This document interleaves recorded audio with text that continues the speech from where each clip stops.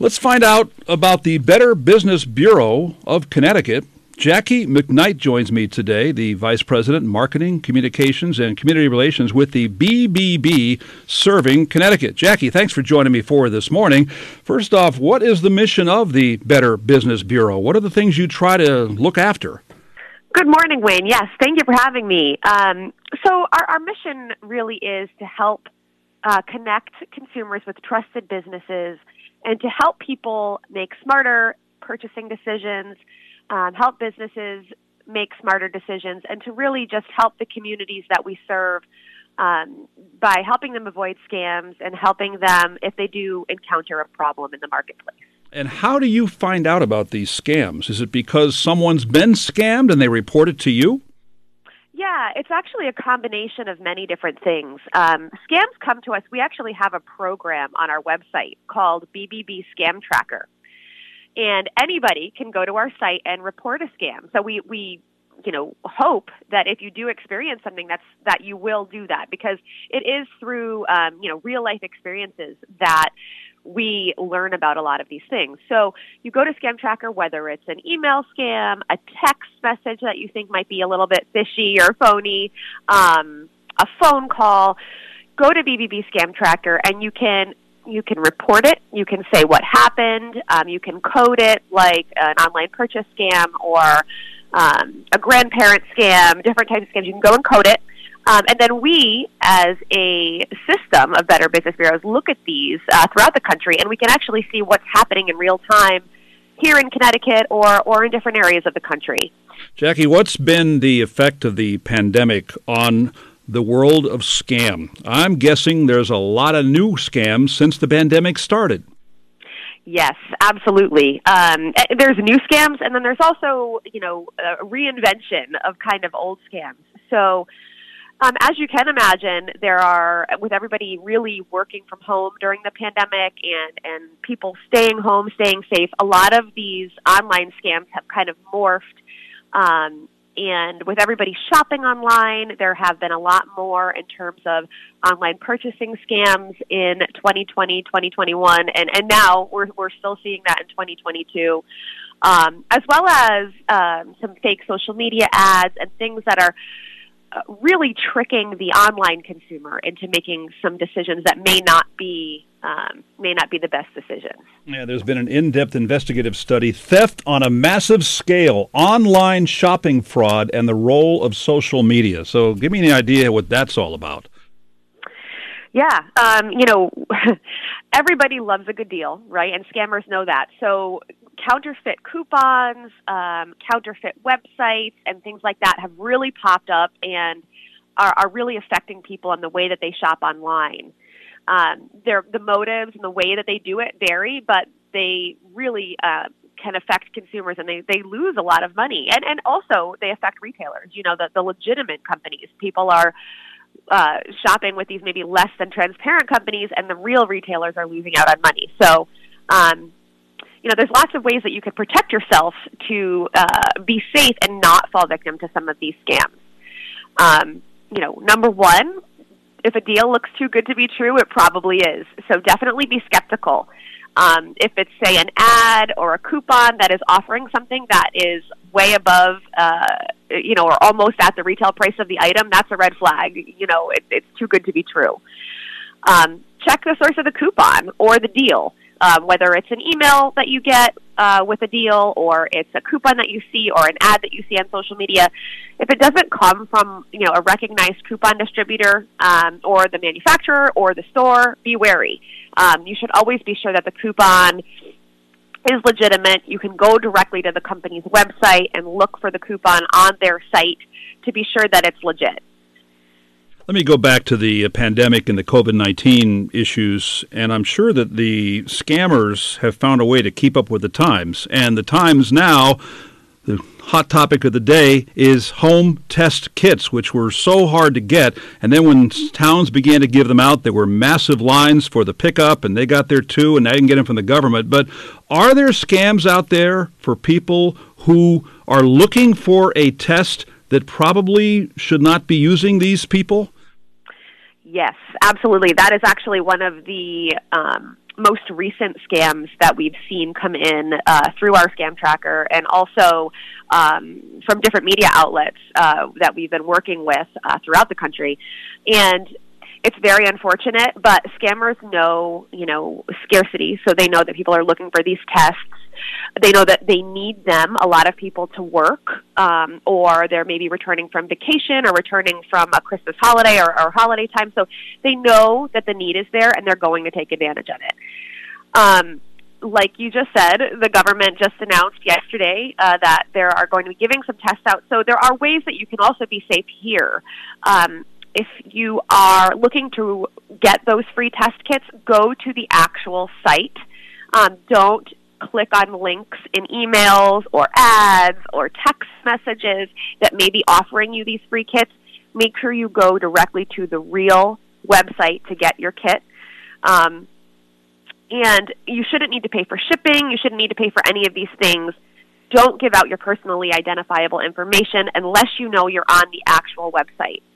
And just when you're going to links, whether it's an email, whether it's on social media, hover over that link, and you'll get a little pop-up that'll show you where it's taking you. And if it isn't what's in the link itself, don't click it. Go directly to the website itself to be safe and be sure that you're going to the right place.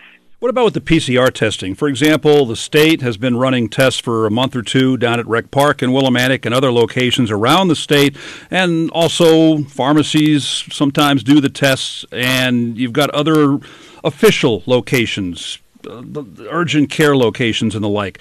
Those I trust, but are there scammers out there who are trying to offer you a phony test to take your money, and it's not legitimate?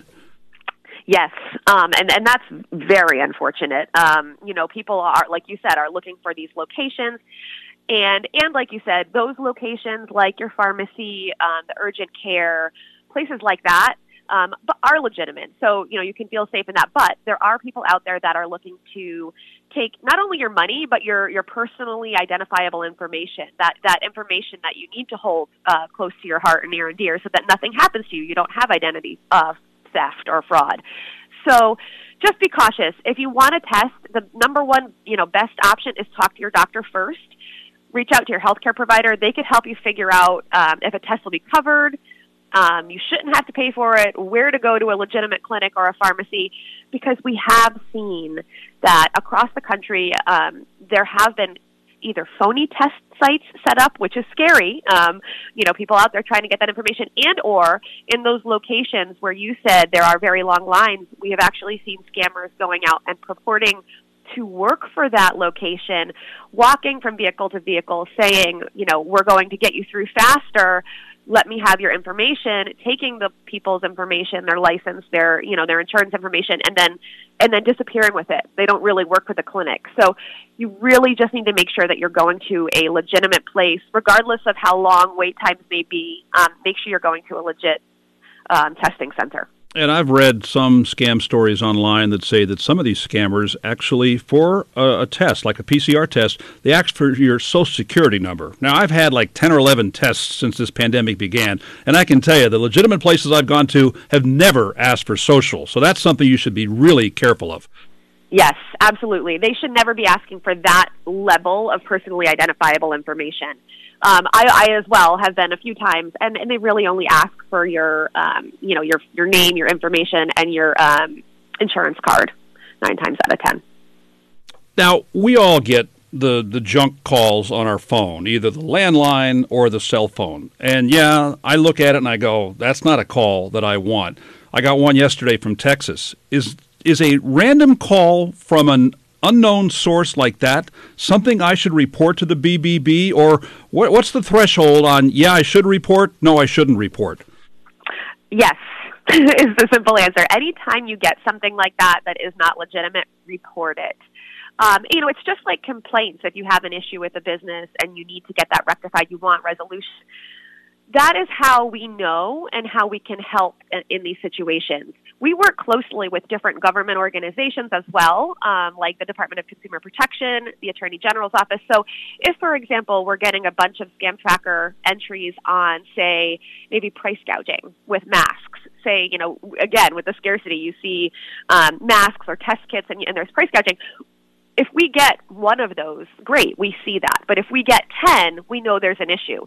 So the more that we see these things, the better we can help serve the communities, get the education out there, and work with those local law enforcement or government agencies to step in and put a stop to some of the less than transparent business practices that are out there in the marketplace. Is social media one of the biggest sources of some of the scams that we've had, especially during the pandemic? Yes, especially during the pandemic. Like we kind of talked about before, with everybody online, everybody shopping online, people spending more time than ever, whether it's in their homes or on their phones. The scammers know this, and it's so easy to put up a fake ad with a fun, good quality photo. It makes it look legitimate. It endears people. You're scrolling through your feed and you say, "Hey, I want that," or "I've been looking for that, and it's been out of stock everywhere. Let me click this link." And it brings you to a site that may look very similar to the legitimate site, but maybe a couple letters off. Or there may be some spelling errors, or little things like that can kind of tip you off. Those are red flags. Instead of taking that emotion, you're scrolling, you're looking, you said, "I really wanted this." Take a step back, remove the emotion from the purchase, and do your own search. Instead of just using the link you found on social, do your own search on Google. Search for the company or the brand that you're looking for, and go to that legitimate website to make your purchase. Although once I got scammed by going to Google looking for a consumer helpline number, and it gave me a bad number. You can't even trust that sometimes, too. Jackie, what's the relationship you have with the Department of Consumer Protection in the state of Connecticut? It seems like in many ways you both do the same thing. We work very closely together, actually. We actually meet with the Department of Consumer Protection on a regular basis to review issues or situations that we may see arising or happening throughout the state. Where the Department of Consumer Protection does the licensing and things like that, and they are a government agency, so they can do certain things that BBB doesn't do. We can't force someone to do something. We're not a government agency ourselves, but we help mediate situations between a business and a consumer to hopefully get that resolution that the consumer is looking for. But when we work with the Department of Consumer Protection, they can kind of take that next step if it's warranted. But I don't think the Department of Consumer Protection has Marketplace Excellence Awards. But the BBB gave those out in 2021. Who were they? We did, and we do. We actually, in 2021, we actually revamped our Marketplace Excellence Awards to better reflect the kind of business climate that we're in. And there are 5 different awards. And the first is our Community Care Award, and it's given to a business that generously contributes their time, talent, and sometimes financial donations to charities or community organizations. And this year, the winner of our Community Care Award was Johnson Brunetti. They do a lot in the community in terms of working with different organizations, Make-A-Wish Foundation, and it's really great to see businesses give back like that. So we were very grateful of them. Our Spark Award is given to an entrepreneur whose business is less than 3 years old, and they're actively working to maintain an ethical marketplace while connecting with their community. And this year, our Spark Award winner was Chateau Rouge, which is a really neat HR company. They're new, and actually they spawned kind of during the pandemic. They had just started. And they were looking to really do human resources in terms of hospitality management. But as you know, during the pandemic, a lot of hotels and industries like that had to kind of close down and scale back. So they took a step forward and expanded their reach, and now they're a full-service HR company. So that was really great to see them grow. We have a Diversity Entrepreneur Award that's given to a company whose ethnic, cultural, and diverse members of the community bring a unique perspective and idea for innovation in business ownership. And that was given this year to Star Strong Capital, which is a women-owned business. And they've done a lot in terms of helping underserved communities get funding.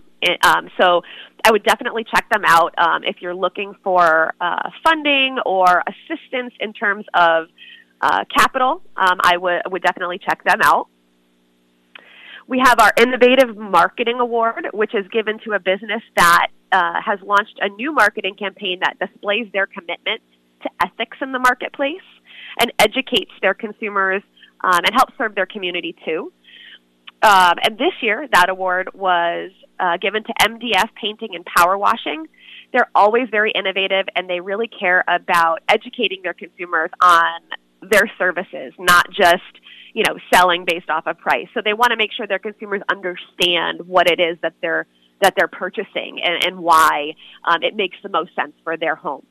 Jackie, thank you very much. Good information. I think one of the things is just use common sense, and when things are too good to be true, they probably are too good to be true. Thanks for joining me today. Thank you. Have a great day. Jackie MacKnight, our guest, VP Marketing, Communications, and Community Relations with the BBB, the Better Business Bureau, serving Connecticut on 14 WILI Willimantic and 95.3 FM.